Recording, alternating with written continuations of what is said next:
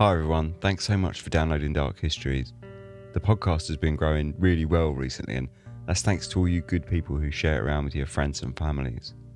Before we start, I just want to throw out a few ways that you can help to support the show throughout the growth and keep it sustainable. We have a Patreon, an Amazon book list, a coffee and an Audible affiliate link, so if you're interested in supporting, hopefully you can find a way to do so that suits you. All of the links for those various things can be found on the website over at darkhistories.com, and of course, just continuing to share it around with all your friends and families is a huge help, so thanks so much for all your help with that. Okay, let's get on with the show.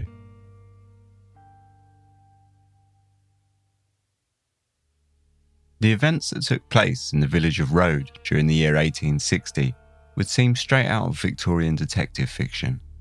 The characters played their roles as the family, the live-in staff, the day staff, and all with their own lives and their own secrets entwined inside the gated middle-class household of Rode House. One of them was guilty of a shocking murder. With little headway made by the local police, detectives were called in from the relatively new detective branch of Scotland Yard. Lauded for their almost superhuman abilities of perception and mistrusted for their flirtations with practices that many deemed as criminal as their folly, whilst at the same time laying bare the secrets of their suspects for all to see, eroding the highly valued Victorian notion of privacy. With all its twists, turns and bombastic final unravelling, the murder of Rode Hill House is the original whodunit. This is Dark Histories, where the facts are worse than fiction. Hello, welcome to Dark Histories. I'm Ben as usual. I hope you're all doing really well. Hope you've had a great couple of weeks. I'm really excited to get today's episode released to you guys because I don't want to hype it too much, but I was researching this, and as I was doing it, there were at least 3 occasions, I think, possibly more, where I found like little tidbits of documents or pieces of information that just stopped me in my tracks, just kind of pretty much blew my mind, and I hope you're all going to really enjoy it. Before we get to that, I want to say thank you to Lily, Angel, Heidi, Darthy, Heather, Joanne, Sarah, Gwen and Matt who joined the Patreon this week, or this month rather. So thanks very much, guys. It's great to have you on board, and thank you to all the patrons. And also, I would like to say thank you for Anthony, who bought the book for me from the Dark Histories wishlist on Amazon, which I used in this episode. And also I used another book in this episode, but the person who bought that didn't put a message. So I guess thank you to that anonymous person who bought the second book for this episode. So yeah, thank you very much, Anthony and anonymous person. Everything else I've got to say this week can be left to the end because there's going to be some stuff to talk about. So yeah, this is the Rode Hill House. Rode Hill House was, in many respects, a standard Victorian middle-class home. It certainly had its quirks, not least in the hodgepodge appearance of the grounds, a medley of outbuildings clustered behind limestone walls, gated from the village road that passed in front of the main house. Its day-to-day runnings, whilst chaotic by today's standards, were dominated by a rhythmical, highly regimented schedule. At the head of the household was Mr. Samuel Kent, a 59-year-old factory inspector, married to Miss Mary Kent. At 40 years old, she was 19 years his junior and was his second wife. The pair had married in 1853 after Samuel's first marriage had left him a widow. The Kents had 4 children that lived in the house from Samuel's first marriage: Mary Ann, aged 29, Elizabeth, aged 28, Constance, aged 16, and William, aged 14. Both William and Constance were in a boarding school, living away from home during term time and returning only for the holidays. There are also 3 children from their current marriage: Mary Amelia, aged 5, and Francis Saville, aged 3, and Evelyn, just 1 year old. On top of the family, the Kents employed 3 live-in servants. 22-year-old Elizabeth Goff was a nursemaid who was employed to take care of the children. Sarah Cox, also 22 years old, was the housemaid who attended the general chores. And 23-year-old Sarah Kerslake was the house cook.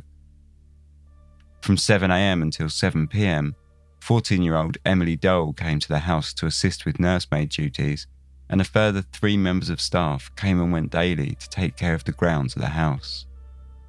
James Holcomb was the senior member of ground staff. He was 49 years old and took care of the garden, along with duties of groom and coachman. He had 2 assistants, Daniel Oliver, also 49 years old, and John Alloway, 18 years old, who was both the assistant and odd job boy. The family and staff all contributed to the throng of the household, which ebbed and flowed with their daily routines. June of 1860 had been the coldest and wettest on record, with over 6 inches of rainfall. A severe storm had torn up trees on the south coast on the 2nd, and the months previous had seen a prolonged winter stretching well beyond its usual boundaries, threatening this year's summer. William and Constance were home enjoying their summer holiday, having returned home from their schools 2 weeks prior. Aside from the weather and this injection of lively youth, the house was, in every other respect, plodding along through its usual routines. Daily, the house staff came in the mornings, worked through the day and retired at night after locking the high gate that sat into the walls surrounding the main house and grounds. Samuel Kent had built the walls and erected no trespassing signs after numerous issues with the locals, who he felt strayed too close to the house when trying to fish the river, and had, at times, taken to scrumping apples from the house's small orchard. Samuel was not altogether popular in the local area. His job as factory inspector had seen him enforce the law and remove underage children from the local mills, and whilst that might be considered as an act of good by those who looked on, for the families that relied on the labour of their children, it meant the loss of a wage in the household's income.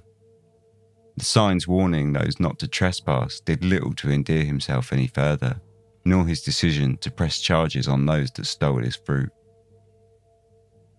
When laid out in such stark terms, Samuel Kent might come across as miserly, but in reality, he had arrived with his family in Rhodes after a difficult period that had seen him hop from several areas, transfer after transfer, after the death of his previous wife and the death of 4 of his previously born children had caused him to be on the receiving end of a series of vicious rumours and local bad feeling. Samuel's first wife, Mary Ann, had died officially of obstruction of the bowel, though there had been talk of her failing health for a prolonged period before her death, after she had been diagnosed with weakness, bewilderment of intellect, and various, though harmless, delusions. During this period, Mary Ann gave birth to 4 children, all of whom died in succession. The eldest made it only to the age of 15 months. Mary Pratt was promptly employed by the Kents as a governess of the household to take care of the children and the day-to-day affairs of the house. Mrs. Pratt took care of both Constance and William after their births, and 1 year after the death of Mary Ann Kent in 1852, Mrs. Pratt became the new Mrs. Kent, leading to many rumours of an illicit affair and dark murmurs concerning the death of Samuel's first wife, Mary Ann.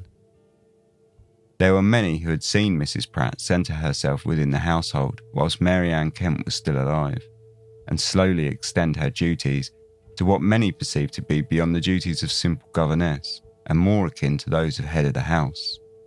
When considering the family's tumultuous past, one can perhaps sympathise to a degree to the premium which Samuel Kent placed on his family's privacy. On Friday, the 29th of June, 1860, the Kent's ground staff had arrived as usual, along with Emily Dole, the day assistant nursemaid, unlocking the gate and replacing the family's guard dog into its kennel in the yard. It was the last day of John Alloway's employ, having handed in his 2 weeks' notice a fortnight before when his application for a pay rise was declined by Samuel.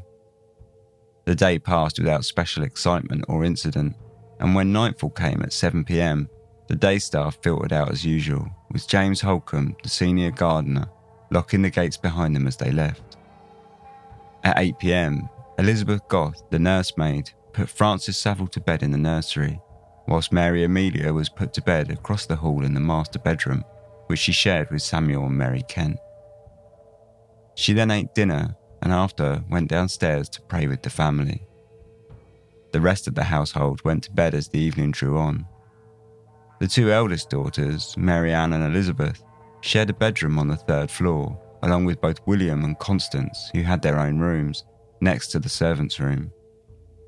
Samuel and Mary Kent slept in the master bedroom on the second floor, along with Elizabeth Goff, who slept in the nursery opposite. By 10 p.m, the house was still. The only resident still awake was Samuel, who pottered around, letting the guard dog out into the yard, fed him, and checked that all of the house's doors and windows were locked and bolted shut before himself retiring to bed at around 11:30 p.m. Around 1 a.m, the guard dog barked outside in the garden, though none paid it any mind. The animal was prone to chasing the wind, and a few barks here and there were standard fare. Joe Moon, a local tile maker, heard the dog whilst out fishing, along with policeman Alfred Urch, who was making his way home after his late shift had finished. Neither considered it to be anything unusual. The sun rose at 3:50 a.m. on Saturday the 30th of June. The weather, at long last, cast as proving fine. Just 1 hour later, John Holcomb arrived at the house, unlocked the garden gate that he had locked the previous night, chained the dog up in the kennel, and went to work in the stable. At the same time, Elizabeth Goff woke in the nursery and glanced over to the cot in the corner of the room. Francis Saville, known simply as Saville, was not in bed, though his bedclothes had been folded back in place, and so she assumed he had already gone to his mother's room across the hall. Recently, Mrs. Kent had been a light sleeper due to her late state of pregnancy, and she had often taken Saville to her room to sleep with her if he had awoken in the night. At 6 a.m, Sarah Kerslake and Sarah Cox woke and got up to get to work downstairs. Whilst Kerslake went into the kitchen, Cox set about unlocking and unbolting the windows of the house. When she reached the drawing room on the ground floor, however, she noticed that the door had already been unlocked and the middle sash window was opened by around 6 inches. Assuming someone had been airing the room, she closed it up and continued her morning routine. At 7 a.m, Elizabeth Goff went back to knock on the master bedroom door to collect the children. When Mrs. Kent opened the door to her, she asked if the children were awake, only to be greeted by an inquisitive look. The only child that had slept in the room that night had been Mary Amelia, as was the usual arrangement. It dawned on both the mother and the nursemaid that Saville was neither with one or the other. Elizabeth Goff went upstairs to check with the other Kent children to see if they had been with Saville, whilst Mrs. Kent told her husband that Saville was missing. After her checks upstairs were ended, with none having seen Saville that morning, panic set in with Elizabeth Goff.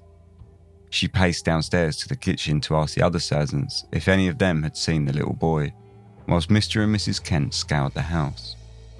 By 7:30 a.m, it was clear that Saville was nowhere to be found inside the house, and with none seeing him, the worst was feared.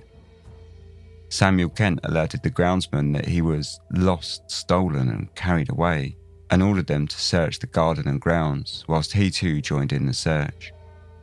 He sent John Alloway to alert Alfred Urch, the local village policeman, and his son William to James Morgan, the local baker and parish constable, an unpaid democratic position or authority in rural areas where policemen were potentially lacking in number. Samuel then rode the horse and carriage to Trowbridge, a town 5 miles to the northeast of Rode, to fetch Police Superintendent John Foley. Alfred Urch and James Morgan arrived in the grounds of Road Hill House at around 8 a.m. Samuel was still out fetching Superintendent Foley at the time, but Elizabeth Goff showed them to the nursery and the pair started their search around the grounds of the house. By now there was a certain element of commotion.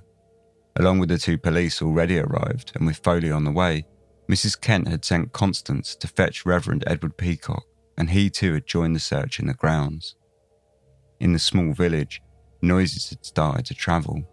Several people walked up to the house to see what was going on, and 2, a shoemaker named William Nutt and a farmer named Thomas Benger, decided to drift into the yard and join in with the search. The grounds were largely attached to the right-hand side of the house and were a mix of outbuildings, yards and gardens. The northwest corner was home to the stables and coach house, whilst opposite in the northeast corner sat the dog kennel and outbuildings. A courtyard divided the two down the centre and joined onto a large yard, in the southeast of which housed the entrance to a second, smaller yard. Within this yard, an outside toilet stood, surrounded by foliage and bushes. As Nut and Benga scoured the foliage around the toilet, they found a small pool of congealing blood. By steadily looking down, I could see better and saw something like clothing below. I put my hand down and raised the blanket. Benga had found, stuffed into the hole of the outside toilet, the body of 4-year-old Saville Kent.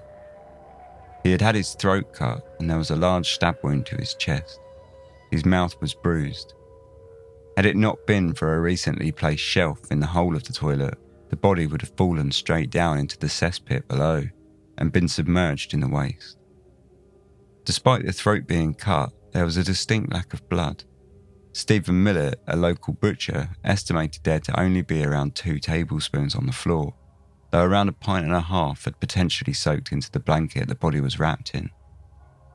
Millett also produced a small strip of newspaper that he had found by the outside toilet, which was covered in blood and was, in his opinion, used to clean a knife. Though no one could identify from which paper it came from, it was dated the 9th of June. Benga carried the body of Saville back to the house, and in a flurry of activity, the staff were ordered to keep the news from Mrs. Kent, whilst William was sent to fetch the family's physician, Joshua Parsons, from the local village of Beckington, 2 miles south of Road. Upon his arrival, he inspected the body of Saville and estimated his death to have occurred at least 5 hours prior, at around 3 a.m. The blanket and the nightdress stained with marks of blood and soil, the throat cut to the bone by some sharp instrument from left to right. It completely divided all the membranes, blood vessels, nerve vessels and air tubes. The mouth of the child has a blackened appearance with the tongue protruding through the teeth. My impression was that the blackened appearance had been produced by forcible pressure on it during life. He also concluded that the wounds had been inflicted by a pointed instrument. It could not have been done by a razor. Samuel Kent went upstairs to his wife, who was having her hair attended by Elizabeth Goff, to tell her the grim news of the discovery. At 10 a.m, Superintendent John Foley arrived at Road House. He inspected the entire house and all the clothing of the residents, but found nothing suspicious. He took note of the bedclothes on Saville's cot, which had been very neatly folded in place after the removal of the child. This, he concluded, must have been done by someone with a practiced hand.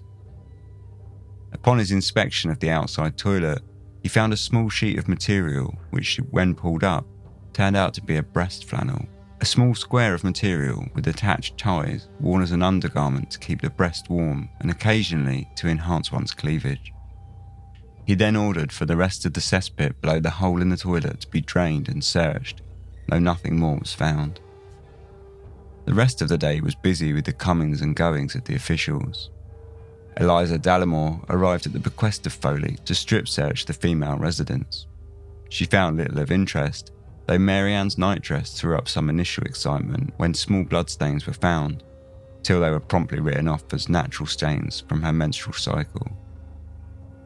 As night fell over the Road Hill house, suspicion quickly followed.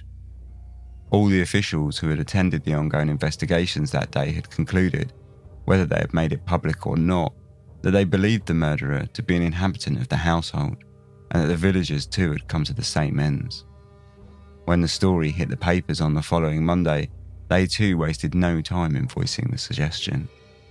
Though the story was relegated to a small few pieces, the story concluded in the Evening Standard that, from the manner in which the child was taken away and murdered, it is the general opinion that the deed was done by some inmate of the house. The inquest for the murder of Francis Saville Kent was swiftly arranged and carried out on Monday the 2nd of July in the Red Lion Inn, a small pub in the village. Before the proceedings could even start, it became quickly evident that the premises was far too small a venue for the interest the case had garnered, and so the entire affair was moved further up the road to Temperance Hall, which was just as quickly filled with onlookers keen to see proceedings. The jury consisted of 10 local men, the landlord of the Red Lion Inn, a butcher, 2 farmers, a shoemaker, stonemason, millwright, and registrar. It was a relatively breezy affair. The jury saw the body and the premises, including the outside toilet, and then saw testimony given by Susan Cox, who gave evidence of the house being locked up the night before, and Elizabeth Goff, who spoke of putting Saville to bed as per usual and finding nothing out of the ordinary on the night of his murder. She spoke of how he was then well and in unusually good spirits. She explained that the door to the nursery opened very softly without noise and that the entire room was carpeted. She mentioned that Saville had not been to bed at all during the day of the murder, and so he slept all the sounder. Nutt, Benger and Millett all gave evidence, with the latter producing the piece of blood-stained newspaper, followed by the physician Parsons, who gave his medical opinion on the cause of death. When the coroner asked the jury if they required more evidence, they voiced their wishes to speak with the Kent children, William and Constance. The inquiry had initially avoided bringing the Direct family into the ordeal, but the coroner allowed the jury to question Constance and William in their house so as not to expose them to insult. The interviews of each child lasted no more than 4 minutes, and both gave statements that they had slept all night, had not known anything about the murder until the morning of the discovery of the body, and knew no one that held any ill will towards the young child. After 5 hours, the inquiry was wrapped up, with the jury returning a verdict of willful murder against some person or persons unknown. On the same morning of the inquiry, Miss Holly, the Kent's laundry lady, came to the roadhouse to collect the week's laundry. It had been arranged into baskets earlier that morning with a corresponding notebook detailing the items and garments that were to be handed over. When she returned home, however, she found that a nightdress belonging to Constance was missing from the baskets, though included in the notebook. On the following day, when the police visited her to ask her about the breast flannel, she told them that she had not seen it before and that nothing was unusual about this week's laundry from the Kent household. As soon as the police left, she sent her daughter up to the house to tell Samuel Kent that she had found Constance's nightdress to be missing, but had concealed it from the police. She later visited the house herself, and Samuel Kent told her in no short terms that she must find it immediately or he would elevate matters with the authorities. On Friday the 6th of July, Francis Saville Kent was buried in the family vault in East Coulston, 10 miles east of Road. As the funeral procession passed out of the gates of Road Hill House, no one was still any the wiser as to who had committed the crime, only a suspicion that it had been someone who lived in the house and still lived there, in all likelihood completely unknown to those around them. The investigation continued, but with the funeral over, there was dying hope that much would be uncovered amongst the locals. Eliza Dallimore returned with the breast flannel that Foley had found freshly cleaned. Her purpose of bringing it to the house was to test fit it on the 3 staff members, though she did not test it on any of the Kent daughters. It was ill-fitting on both Sarah Cox and Sarah Kerslake, however, it fit the nursemaid Elizabeth Goff perfectly. Dallimore left the house to report her findings, and Elizabeth Goff, already high up on the list of suspects, found herself under a new scrutiny. A week after the initial inquiry had concluded, the Wiltshire magistrates opened a new inquiry, this time under a veil of some secrecy, though it was once again held in the public space of Temperance Hall. Several of the Roadhouse inhabitants were called to give testimony. Mrs. Kent herself told them that she believed the culprit was someone who knew the premises, and an inmate of the house, though she was fairly convinced that it was not Miss Goff. The police disagreed. In their minds, they were finding it hard to believe that she could have remained asleep while someone had crept into the room and spirited away Saville right from under her nose. They had, in fact, been busy speculating and drawing up their own theory of events. In short, they suspected that Elizabeth Goff had had a secret lover in her bed that night, and that Saville had awoken suddenly and witnessed the goings-on. In order to keep the child quiet, they believed Elizabeth and the mystery lover had stuffed a blanket into Saville's mouth, suffocating him, and then mutilated his body in order to disguise the cause of death. Naturally, they had also speculated on the identity of the lover, and the number 1 spot belonged to Samuel Kent. He had past history of affairs with his staff. He had, after all, been rumoured to have had a long affair with the current Mrs. Kent, whilst his first wife's health slowly deteriorated. Furthermore, he had rode off in a hurry on the morning of the discovery, supposedly, he said, to fetch Inspector Foley, but this, they surmised, would have given him ample opportunity to dump any evidence that he may have needed to conceal. It was pure speculation, with the only evidence being that the breast flannel had roughly fitted Miss Goff, but it wasn't an uncommon theory. Many people in the village had gossiped as much, including the rumour that the nursemaid had given a confession to the police implicating Samuel as an accessory to the fact. Regardless of the lack of evidence, Elizabeth Goff was apprehended at Road House on Tuesday the 10th of July and taken to the station. Meanwhile, the local papers were making much of a story involving Constance and William Kent, who 3 years before the murder had attempted to run away from home and sail out to sea. Constance had cut her hair and disguised herself in boy's clothing to pass herself off as a boy, and the pair had made tracks for Bristol. In the process, Constance had dumped her own clothing and the offcuts from her hair down the hole in the outside toilet, just as the body of Savile had been dumped after his murder. This linking of crimes may have seemed tenuous at best, but it showed the lack of solid leads that the police actually had to work with, and how little the papers had to write about. On the same day that Elizabeth Goff was arrested, the Morning Post wrote an editorial akin to a rallying cry for something to be done about the case that had been such an affront to quiet, middle-class life. Every Englishman is accustomed to pride himself with more than usual complacency upon what is called the sanctity of an English home. It is with this innate feeling of security that every Englishman feels a strong sense of the inviolability of his own house. It is this that converts the moorside cottage into a castle. The moral sanctions of an English home are, in the 19th century, what the moat and the keep and the drawbridge were in the 14th. In the strength of these, we lie down to sleep at night and leave our homes in the day, feeling that a whole neighbourhood would be razed, nay, the whole country, were any attempt made to violate what so many traditions and such long custom have rendered sacred. The piece then goes on to briefly outline the murder of Savile Kent before its larger appeal. Without intending any disrespect to the coroner or his jury, we take the liberty of saying that the circumstances demand a much more searching investigation than they have received at the hands of these functionaries. The Secretary of State must take it up, and the case must be sifted by a commission under his authority. As far as we can understand the story, it seems that the house was thoroughly closed up on the night preceding the murder. In the morning, the house was partly open, but it does not appear to have been opened by violence from without. Therefore, the inference is plain that the secret lies with someone who was within. The piece goes on to question and suggest motives for almost all members of the Kent household, as well as the staff. In fact, it quite literally states that the murder was either a man, a woman, or one of the big children. The matter, it declared, should never be allowed to rest until the last shadow of this dark mystery be chased away. The security of families and the sacredness of English households demanded for it. For all its flamboyance, the piece got its wish, as the local magistrates requested Scotland Yard to send a detective to aid in the case's investigation, and it was promptly granted. On the 14th of July, Detective Jack Witcher stepped onto the platform in Paddington Station to catch a train to Wiltshire to take on Road Hill House.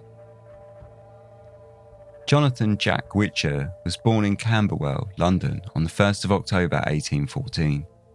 His father, Richard, had worked as a gardener, and he lived with both his parents, along with his older brother and sister, James and Eliza, and his younger sister, Sarah. The family lived in a terraced house in the somewhat sketchy end of Camberwell.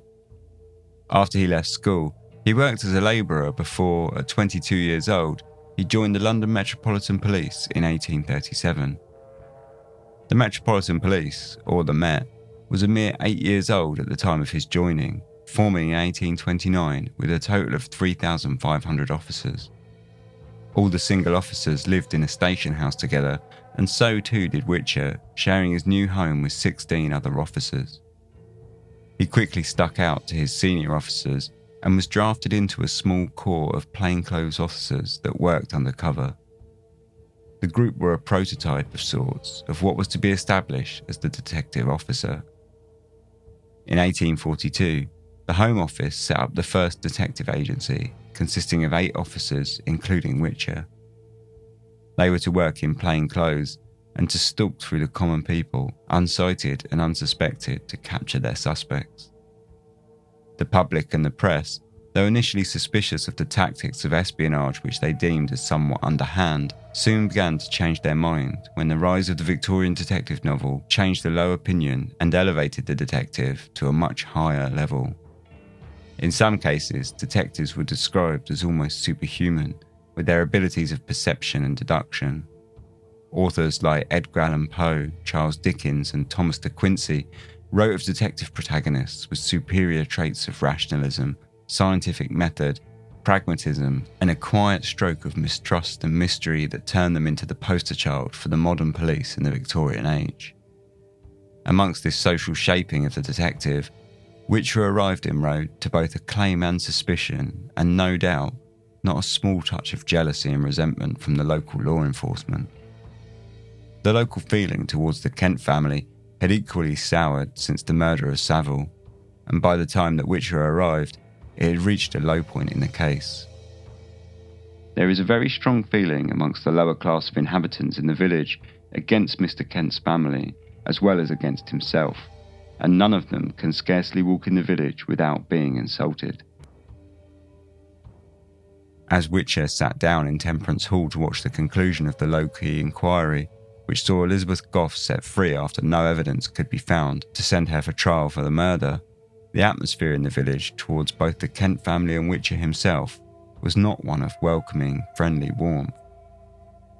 The inquiry was adjourned until the 20th of July, and a £200 reward was publicly offered for information that would lead to the capture of the killer, and any accomplice that would hand in the killer was assured that they would be given pardon and protection.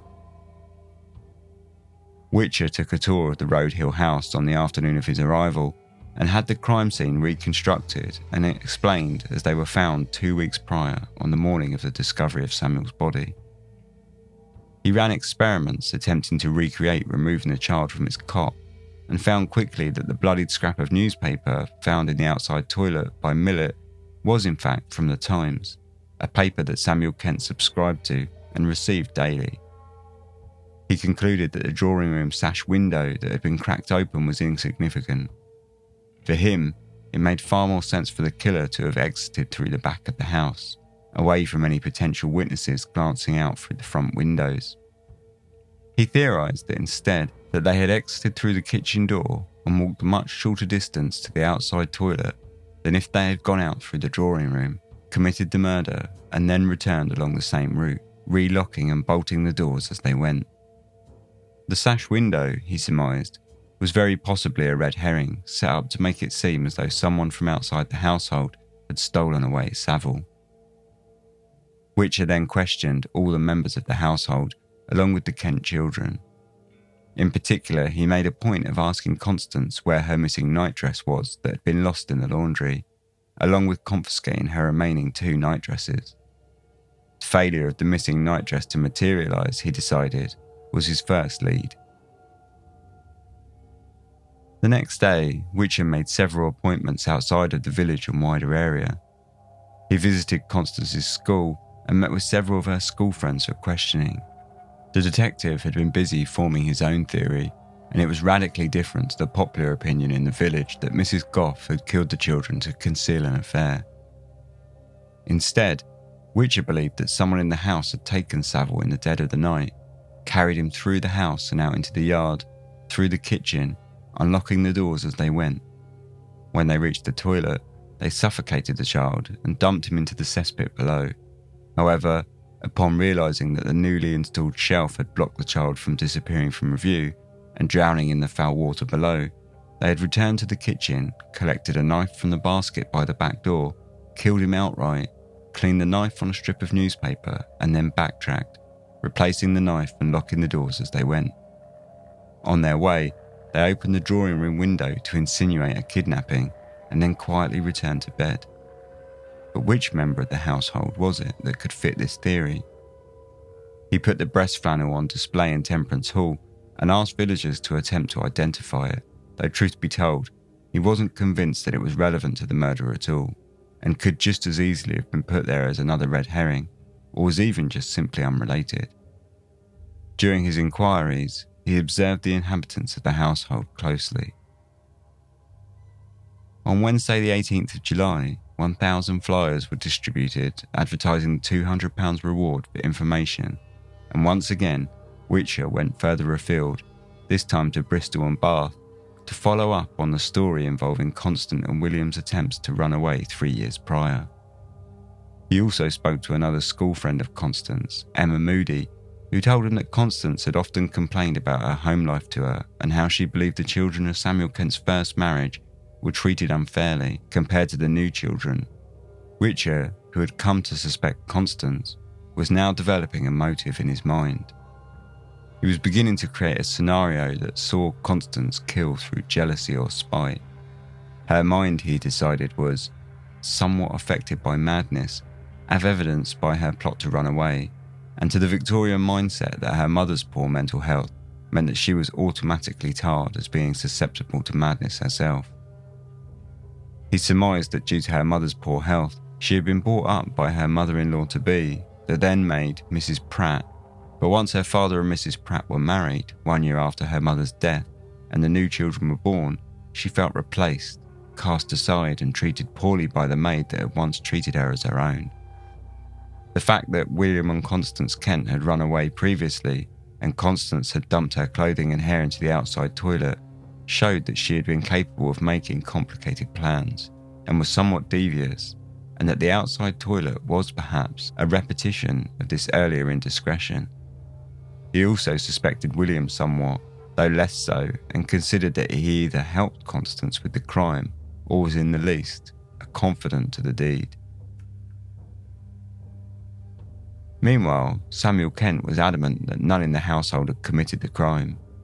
The house had been empty for 2 years prior to his moving in, and people who skulked about in the empty house. This, he told police, meant that the layout of the interior of his house was not quite as private as one might think. He then directed the police to the house's cockloft on the top floor and 2 small anterooms on the ground floor, all of which, he told police, could have acted very well as hiding places for an outsider to wait until nightfall. Both were shot down by police, however, when spider webs were noted to have covered the doorway of the cockloft and that the anterooms held no notion of being unoccupied. These instances by Samuel may have been his real thoughts, or were possibly just an attempt to draw the fire away from himself and his family from the local villages. More darkly, they could also have been seen as a way to obfuscate and obstruct the police inquiries. Rumours were growing darker by the day, and by now, people were sending whispers through the village that Samuel may possibly have killed his first wife in order to marry his maid, Mrs. Pratt. Perhaps his first wife hadn't been mad at all. What if she'd been poisoned? And what of the 4 dead children from the first marriage? The Kemp family were by now seeing their privacy violated from all angles. The myriad rumours were damaging their reputation and ability to carry on as normal in the village, and the local papers were reopening old wounds with talk of Samuel's first marriage. All the while, the press justified this pointing of fingers and rumour-fueling speculation as a service to the excited locality, who had a right to the amplest details which the journalist can supply. This, according to the Bath Chronicle, extended to a journalist passing himself off as a detective in order to gain entry to the house and grounds of Road House in order to make a floor plan that was duly printed in the paper. At this point in the investigation, there were very few new details, and so speculation made the bulk of the reporting, and insinuations were made upon who the murderer may have been, with Mrs. Goff, Samuel Kent and Constance all standing in the brightest glow of the spotlight. On Friday the 20th of July, the inquiry was resumed and Witcher gave the details of investigation so far to the magistrates. He concluded that he thought Constance Kent to be the guilty party. The magistrates went along with Witcher, who told him to make his arrest. Witcher himself wasn't overly keen to make such a bold move just yet. The feeling of the local police was against his own theory, and he feared there may be repercussions. But the magistrates reiterated that whilst on the case, he held the ultimate authority, and if that he felt Constance to be guilty, then the arrest should be carried out. At 3 p.m, Witcher visited Road Hill House and took Constance into custody. "I am a police officer, and I hold a warrant for your apprehension, charging you with the murder of your brother, Francis Saville Kent, which I will read to you." I then read the warrant to her, and she commenced crying and said, "I am innocent," which she repeated several times. I then accompanied her to her bedroom, where she put on her bonnet and mantle, and brought her to this place. She made no further remark to me. I now ask for a remand for a few days, and on the next occasion I shall be able to show the animus existing between the prisoner and the deceased, and in the meantime to search for the missing bedgown, which, if in existence, may possibly be found. A remand to Wednesday or Thursday next, I think, will be ample time. The magistrate granted remand until the following Friday and ordered Constance to be taken to a cell in a prison in Devizes, 16 miles east of Road. When asked if she had anything to say to the matter, Constance remained silent. With only a week for Witcher to build a case against Constance Kent with enough evidence to ensure that she be sent to criminal trial, things needed to happen fast for the detective. He was acutely aware that the evidence upon which he had made the arrest was flimsy at best. The missing nightgown was half a clue, but almost all the other evidence was purely circumstantial at best and hearsay at worst. The house was once again searched in an effort to find the missing nightdress, which once again turned up no results. He sent a telegram to Scotland Yard, asking for assistance on the case. "I have this day apprehended on a warrant Constance Kent, the third daughter, who is remanded for a week. The magistrates have left the case entirely in my hands to get up the evidence. I am awkwardly situated and want assistance. Pray send down Sergeant Williamson or Tanner." Upon receiving the request, Sergeant Frederick Adolphus Williamson was immediately dispatched to assist Witcher, arriving the next afternoon by train from London. In the morning, Witcher once again travelled outside Road to meet with more of Constance's school friends, and in the afternoon briefed the press on his lines of inquiry, which he said was a motive of jealousy and the history of madness that ran in her family. In his report to Scotland Yard, Witcher explained further that his case rested on the missing nightdress and the testimony of Constance's school friends. He believed that the attack having taken place so soon after Constance's return from school, the fact that Constance and William were the only members of the house to sleep alone, and that she had used the outside toilet before as a dumping ground, and that she was strong enough to have played out the murder both physically and mentally, all pointed to her being the strongest suspect.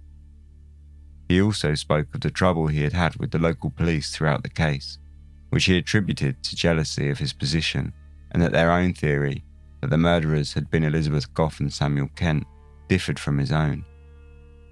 Witcher himself dismissed the local police's theory, and in almost all cases said there were innocent explanations for all of Samuel's behaviours that the local police had found suspicious, such as his haste to leave so early in the morning of the discovery of Saville's body to fetch Inspector Foley, and his insistence that the murderer was from outside the household.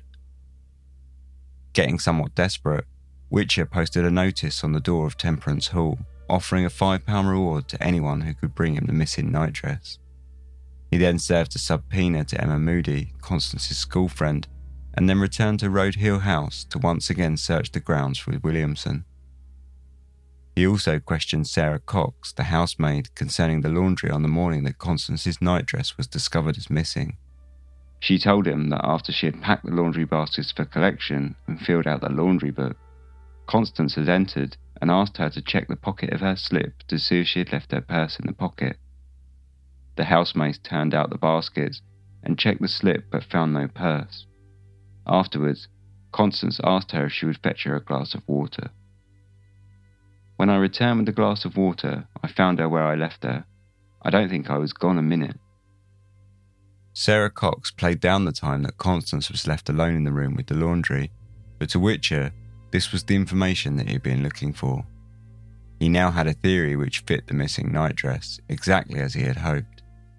He believed that Constance, needing to destroy or dump the nightdress that she had worn on the night of the murder, had sent her 2 clean nightdresses down with the laundry, and then, after they had been recorded and witnessed by another member of the house, she removed one of the clean nightdresses to hold in her own possession. Once the nightdress was found missing by the laundry woman, Constance would then still have 2 nightdresses in her possession. Both, however, would be perfectly clean of any excess bloodstains, whilst the third, presumably heinously stained nightdress, could safely be destroyed without any further suspicion. It was an ingenious sleight-of-hand trick that showed calculation and acute cunning, and it was exactly what Witcher needed to flesh out his theory. Though he was yet to hold any real solid evidence, he still had the hope of a confession from Constance. At 11 a.m, Friday the 27th of July, the inquiry once again commenced in Temperance Hall. In a last-ditch effort to gain solid evidence, Witcher had a gang of workmen dismantle the outside toilet to drain the cesspit, though he still found nothing. The first witness to the stand was Elizabeth Goff, who gave evidence concerning Constance, but stated that, "During the whole of the time that I had been in Mr. Kent's service, I have never heard Miss Constance say anything unkind toward the little boy that is dead." When Constance's school friends were called to the stand, they spoke only of a few instances of immature jealousy, but all stated, along with the servants of the house, that Constance never showed any special dislike towards Savile, and that on the morning of the body's discovery, she had shown no signs of anything unusual. Witcher's theory concerning the nightdress failed to be conveyed to the jury, and at the end of the day, Mr. Peter Edlin, the barrister employed to represent Constance, gave a prolonged speech to the inquiry in which he blasted Witcher for his conduct in arresting Constance. "There was not a tittle of evidence against her, not one word on which the finger of infamy could be pointed against her. Although a most atrocious murder has been committed, it had been followed by a judicial murder no less atrocious.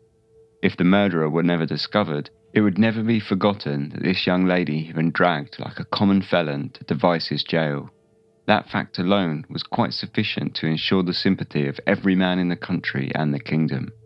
The steps which had been taken must blast her hopes and prospects for life, and those steps had been taken solely on the suspicion of an inspector of the police acting under the influence of the reward for which she had been offered. The fact respecting the missing bedgown had been cleared up to the satisfaction of everyone who had heard the evidence that day, and no doubt could remain that this little peg upon which this fearful charge had been grounded had fallen to the ground. He asked the magistrates, therefore, to pause and say whether for one moment longer this young lady should be kept in custody. Without reproaching Inspector Witcher for what he had done, he must say that the hunting up the schoolfellows of Miss Constance Kent reflected ineffable disgrace upon those who had the means of bringing them there. Nothing had been elicited from these young ladies, showed anything like animus on the part of the prisoner towards the deceased child, nor had any motive been established which would induce the prisoner to imbrue her hands in the blood of the poor child. A more unjust, a more improper, a more improbable case, having regard to the facts elicited in evidence, was never brought before any court of justice in any place, as far as I know, upon a charge of this serious nature, and seeking, as it does, to fix that charge upon a young lady in the position of life as Miss Constance Kent." Following Edlin's impassioned speech, which was interspersed with applause from the audience, the jury quickly came to the conclusion that the case against Constance was not enough to see her stand trial, and she was immediately liberated and ordered free, on condition that she would appear in court again at a later date if required. Witcher wrote a lengthy report, angry at the way his theories concerning the nightdress had been represented to the jury and how the questioning of the school friends had been undertaken.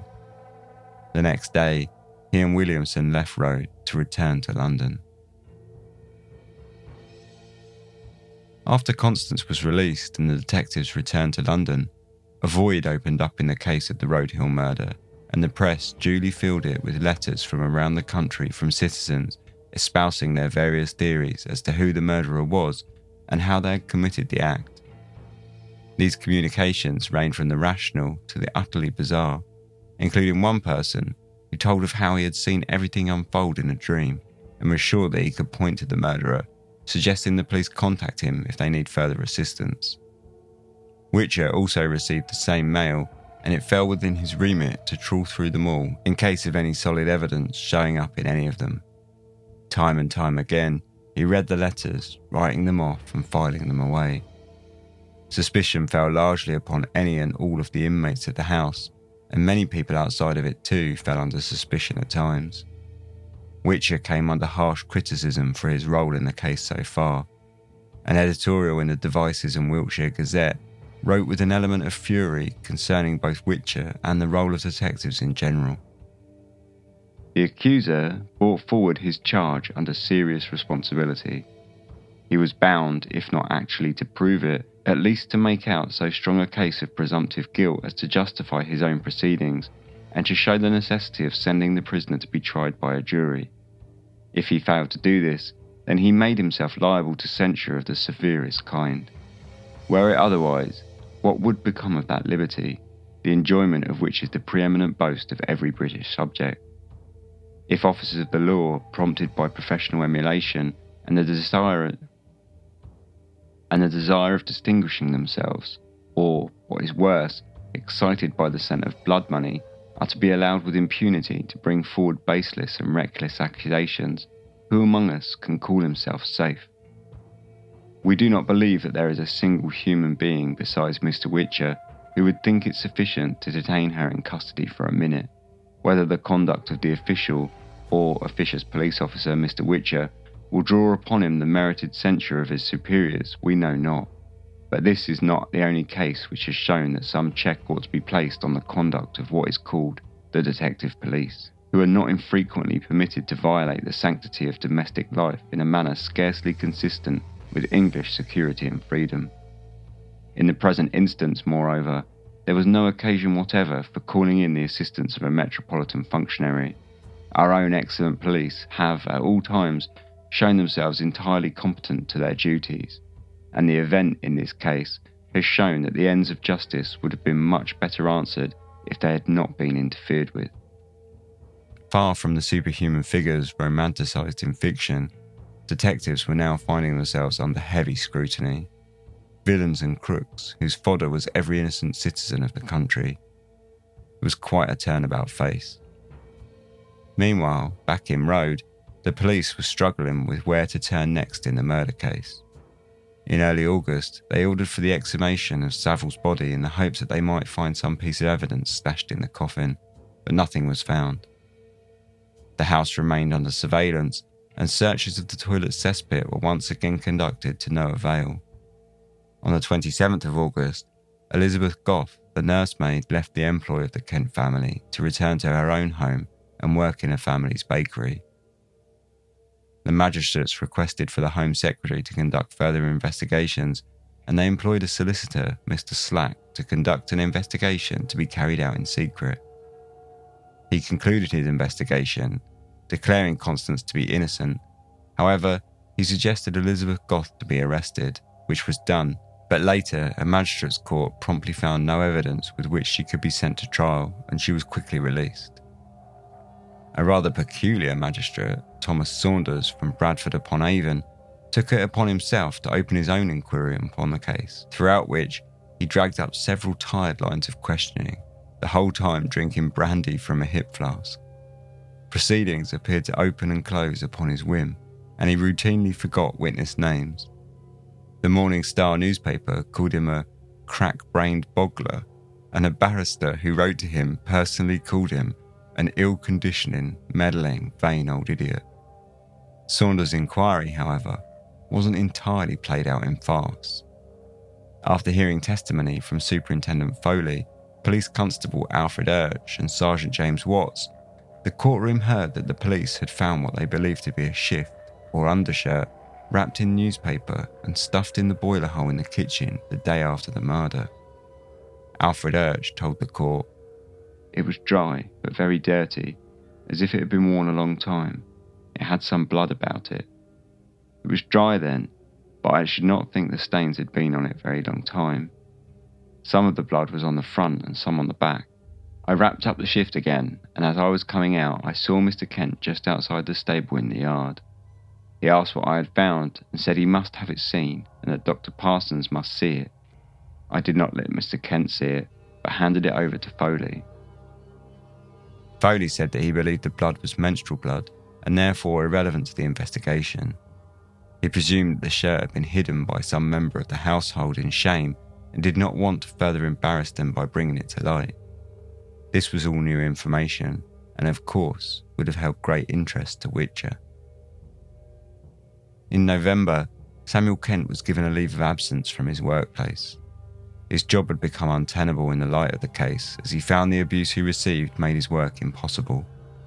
During this period, things finally started to quiet down surrounding the Road Hill case. On the 1st December, a further inquiry was held on account of the bloody undershirt, but it amounted to little but quietly slapped wrists on the part of Superintendent Foley. In 1861, a further inquiry was turned down, and in April, the Kent family left the village of Rode for good.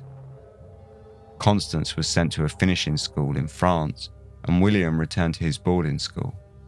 Samuel was transferred to Wales, and so the family moved, with the promise of being able to start a quieter life away from the heckling and abuse.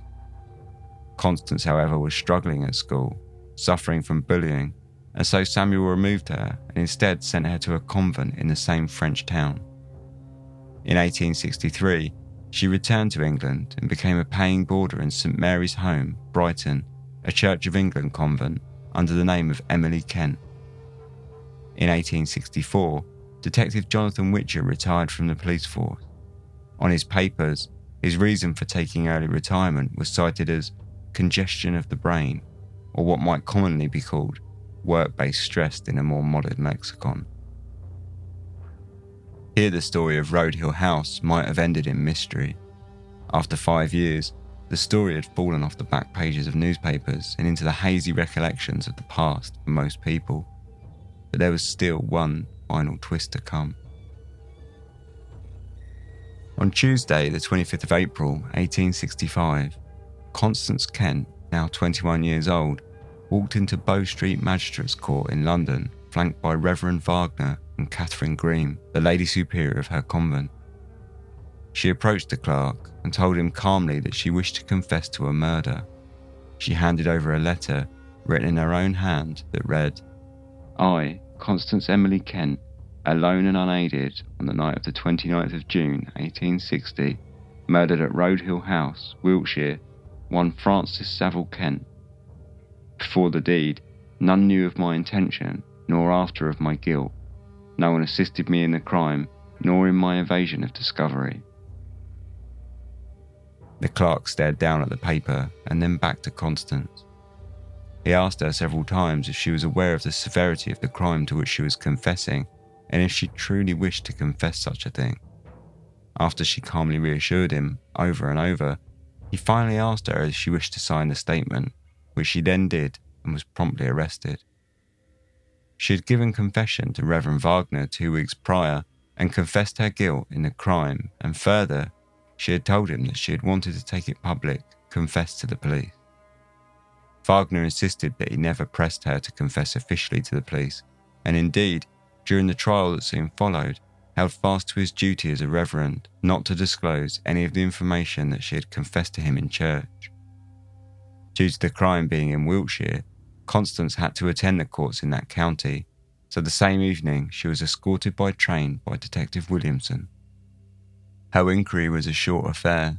The same old witnesses were trotted out to repeat the same testimonies as they had done so many times 5 years prior. However, due to Constance's admission of guilt, it was all somewhat cursory and a matter of ceremony. The trial closed at 6 p.m, committing Constance to stand trial 3 months later in July. All the while, the newspapers had trouble believing her confession. Many blamed insanity, and some even floated the idea that she was insane, but not pleading insanity to help her brother, who, coming from the same family, would have suffered from such a plea. When a doctor visited her in prison, however, he promptly diagnosed her sane. Her only peculiarity, he wrote, was her extreme calmness, the utter absence of any symptom of emotion. Constance's trial commenced on the 21st of July 1865, 5 years after the body of Saville had initially been discovered. Due to her guilty plea, it was a swift affair. Mr. Coleridge, her representative, gave a speech on her behalf. I desire to say 2 things before your lordship passes sentence. First, solemnly, in the presence of Almighty God, as a person who values her own soul, she desires me to say that the guilt is hers alone, that her father and others who have long suffered most unjust and cruel suspicions are wholly and absolutely innocent. Next, she desires me to say that she was not driven to the fact, as has been asserted, by any unkind treatment of her mother-in-law. She met with nothing at home but tender, forbearing love. I hope I may add, my lord, not improperly, that it gives me a melancholy pleasure to be made the organ of these statements, because on my honour, I believe them to be true. The judge, in a black cap, passed his sentence. Constance Emily Kent, you have pleaded guilty to an indictment charging you with the wilful murder of your brother, Francis Saville Kent, on the 30th of June, 1860. It is my duty to receive that plea which you have deliberately put forward, and it is a satisfaction to know that it was not pleaded until after hearing the advice of counsel, who would have freed you from this dreadful charge if you could have been freed therefrom. I can entertain no doubt, after having read the evidence in the depositions, and considering it is your 3rd confession of the crime, that your plea was the plea of an originally guilty person. The murder was one committed under circumstances of great deliberation and cruelty. You appear to have allowed a feeling of jealousy. At this point, Constance blurted out her only clear words throughout the whole trial, when she shouted, "Not jealousy." The judge then continued, to work in your breast until at least assumed over you the influence of power of the evil one. The judge then began to show his emotion and openly wept as he passed down a death sentence of hanging. In the aftermath of the trial, the newspapers were quick to jump on the peculiarity of the conclusion of the case. Many appeared to sympathise with Constance, and the feeling was one of a deep melancholy. There were enthusiastic calls for her death sentence to be lowered, and on the 27th of July, Queen Victoria gave her pardon, committing her instead to life in prison, a sentence which typically ran for 20 years. Prior to her confession in the Bow Street magistrates, Constance had written a letter which was eventually forwarded to the Kent family solicitor to help prepare her defence. As no defence was required given that she had pleaded guilty, it was never read in court. The letter detailed Constance's motive for the crime. The murder that I committed to avenge my mother, whose place had been usurped by my stepmother, the latter having been living in the family ever since my birth.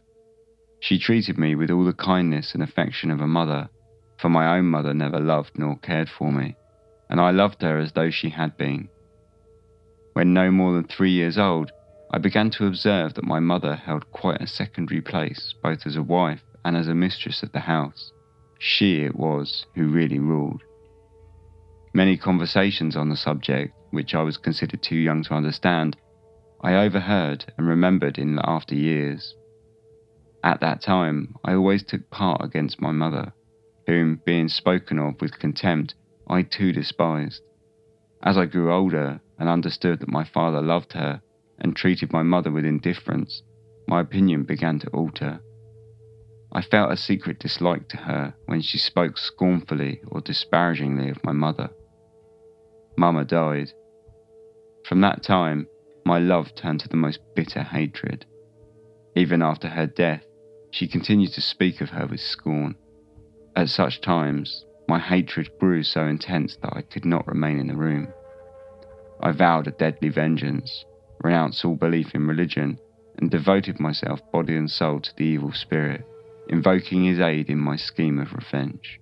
At first I thought of murdering her, but that seemed to me too short a pang.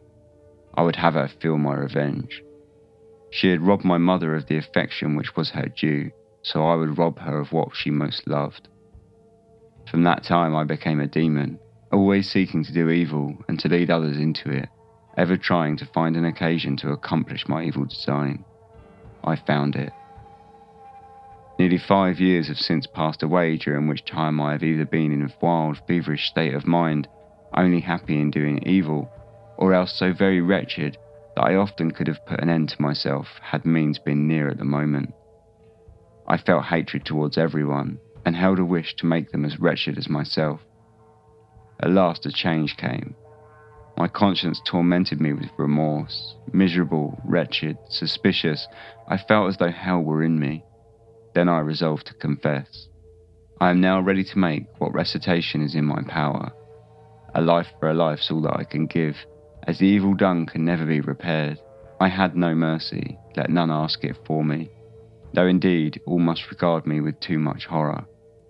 Forgiveness from those I have so deeply injured, I dared not ask. I hated, so is their hatred my just retribution. The letter was a telling document, and though it never came to light at the time of the trial, a second letter written by Dr. Bucknell, who had spent considerable time with Constance while she awaited trial, was published by the press shortly after her sentence was passed, and it detailed how the murder was carried out. A few days before the murder, she had stolen a razor from her father's wardrobe, which she planned to use for the crime, along with a candle and a pack of matches, which she placed in the corner of the outside toilet in the garden. On the night of the murder, just after midnight, Constance got up from bed, went to the drawing room and opened the door and sash window, and then returned to the nursery to collect Saville.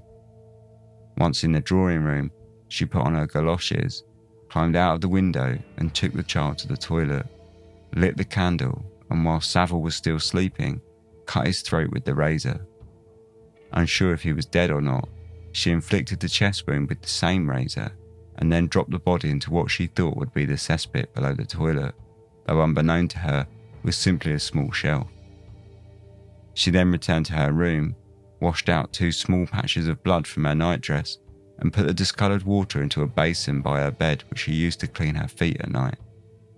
After the dress had dried, and still seeing bloodstains on it, she burnt the nightdress in her bedroom and put the ashes into the kitchen grate.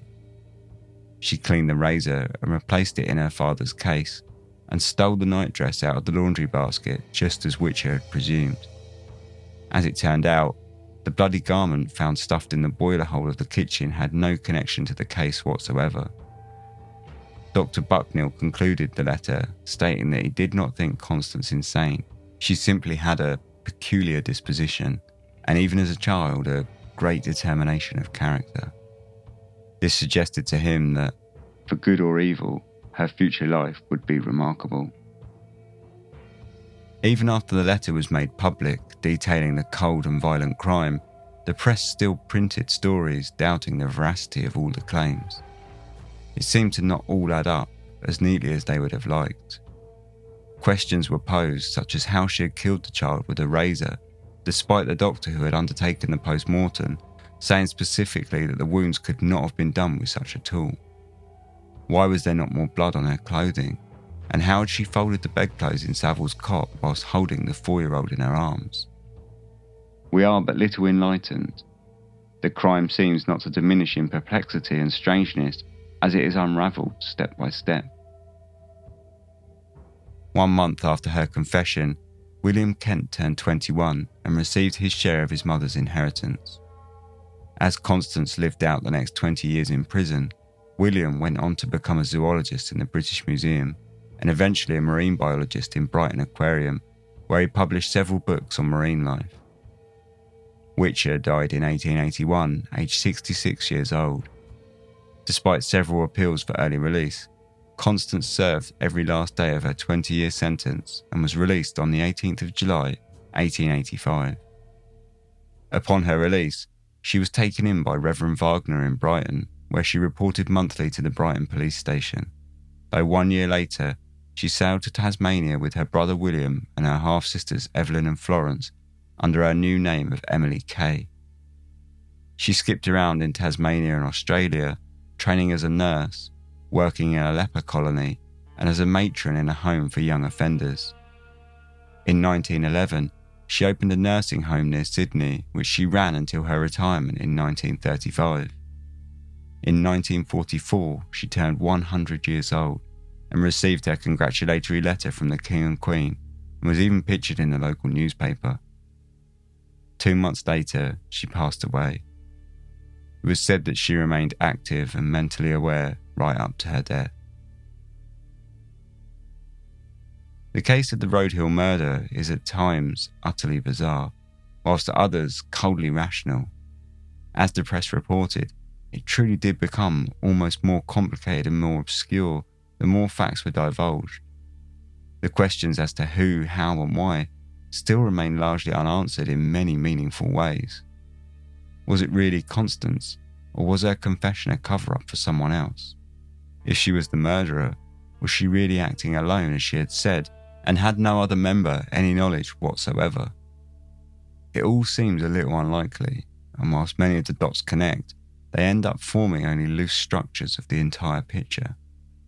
One thing is certain, however, and that is that with all its winding twists and turns, it is a case where the facts truly, truly were worse than fiction.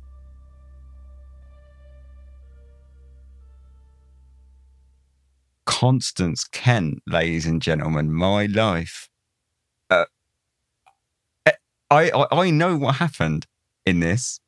I've spent the last days researching and writing this, and still now, having just finished reading my script right now, again, I am just left somewhat flabbergasted by it all.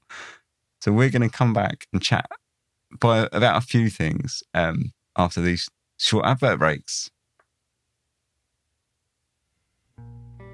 As mentioned at the start of the show, Dark Histories is an official affiliate with Audible, which is really great. I'm actually a member of Audible myself, so I'm really glad to bring in an advertiser that, I actually do rate. For those that are not aware, Audible is an audiobook subscription service whereby you pay a monthly sub and you get a credit with each month to purchase an audiobook of your choice.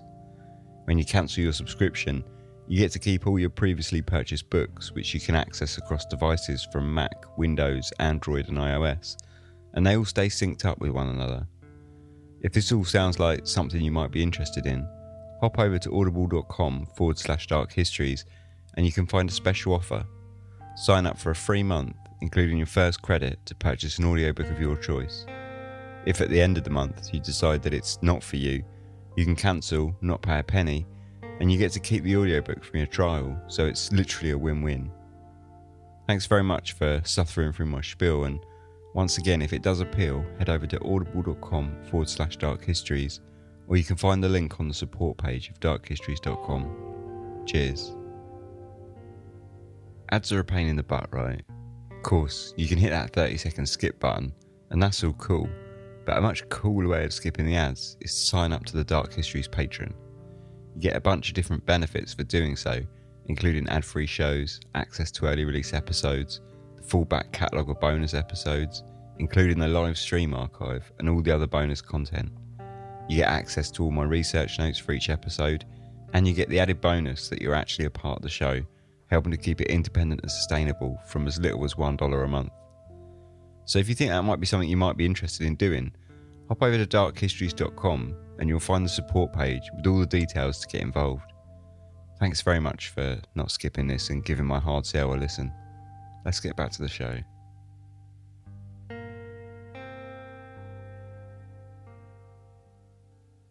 So, Constance Kent, murderer. Do we believe it? I suppose that's the biggest question, isn't it? I do think she definitely killed him, but I don't think it was perhaps in the way that it was all detailed in the confessions. And I definitely don't think she did it by herself. So one of the books, which was excellent, by the way, is The Suspicions of Mr. Witcher by Kate Summerscale. And I recommend, if you're interested in this case, if you found this story interesting, I recommend you pick up that book. It tells the story, more or less as I've told it, but it flows in a really easy way. You can smash it out in a couple of days. It's a really, it's a really kind of page-turnery kind of book. Yeah, it's a fascinating book, so I recommend grabbing that. But towards the end, she insinuates fairly heavily.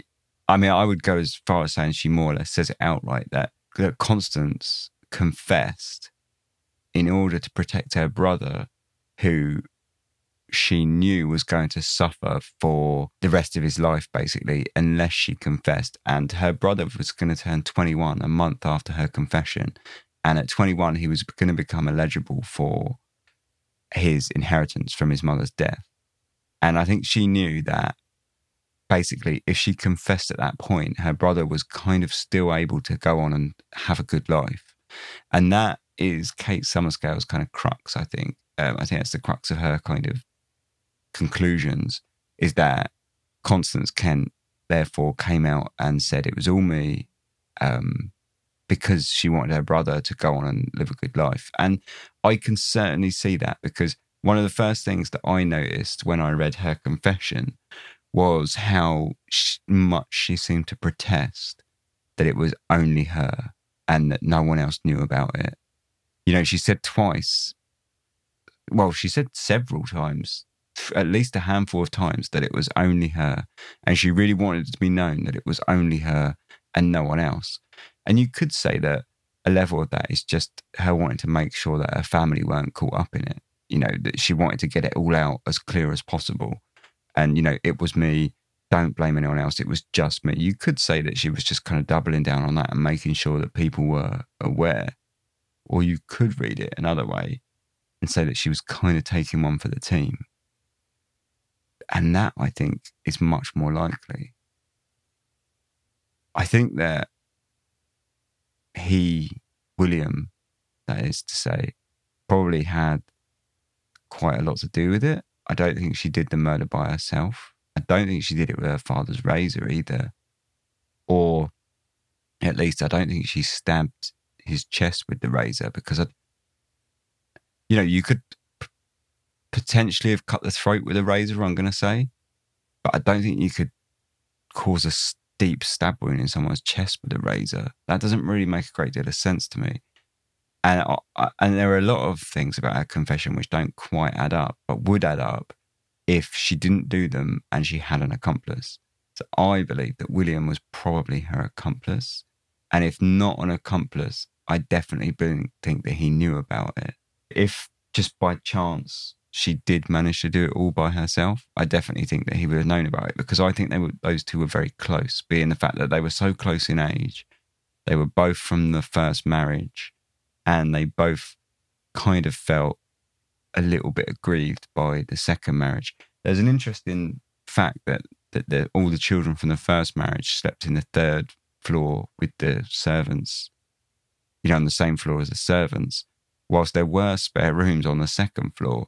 But the only children that slept on the second floor were from the second marriage. And that's it's a very good visual metaphor to see how there was a kind of hierarchy in the house of children. And I do believe that she was probably treated poorly. And that sort of, would lead you to believe that they were very, very close, her and William. And the fact that, she wanted to run away, it was all her idea, and she kind of taught William to come with her. That story is quite interesting, and it shows a lot how I think they were probably quite close. So I definitely think that if he didn't have any part in it, which I don't believe, he at least knew about it. And that, of course, leads you to question who else knew about it in the house and who was covering up. So you can say that William possibly knew about it, like very possibly knew about it. You could probably say that Samuel knew about it, or would have had suspicions. And if Samuel and William knew about it, you'd also possibly have to question that the two older daughters possibly knew about it as well. And if all of those knew about it, surely Mrs. Kent knew about it, the mother-in-law. She may not have. I think she's possibly one of the only ones that maybe didn't. I think potentially the cook and the housemaid didn't know about it, Cox and Kerslake. But I think Gough probably knew about it. Because one of the things you find with these Victorian cases, and you see it time and time and time again, is how the servants of the house are sort of forgotten about, and almost they're part of the furniture.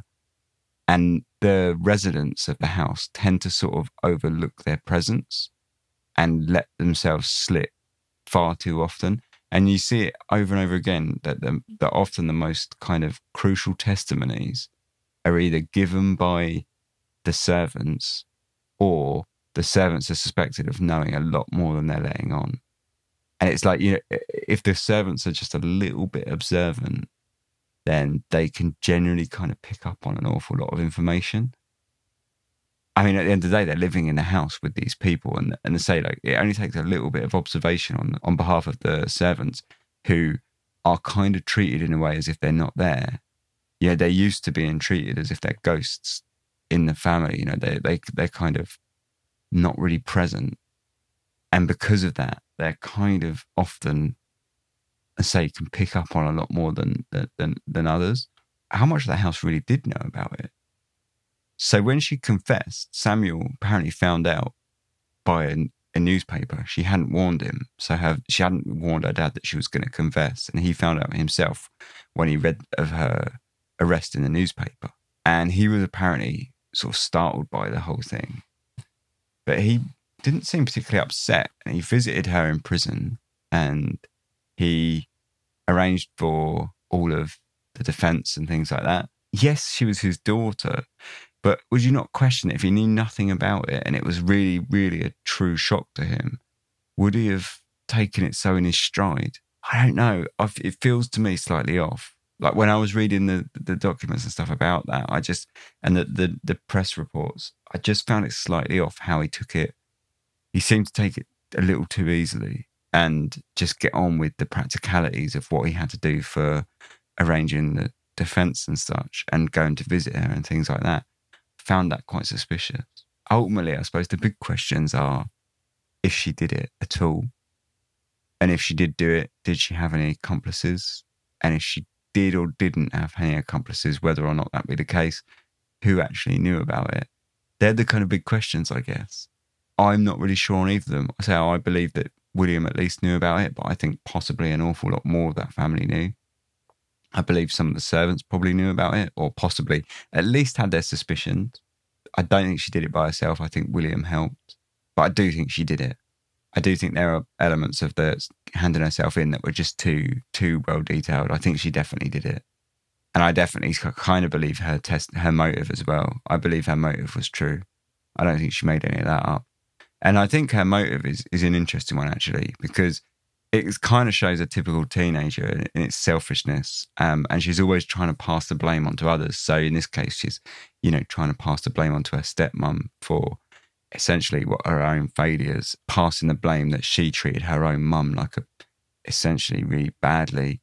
And she's passing that blame. So, you would assume that there's probably quite a bit of guilt there after her mum died, that she treated her mum in that way. And then she's passing that kind of anger and blame of that guilt onto her stepmom.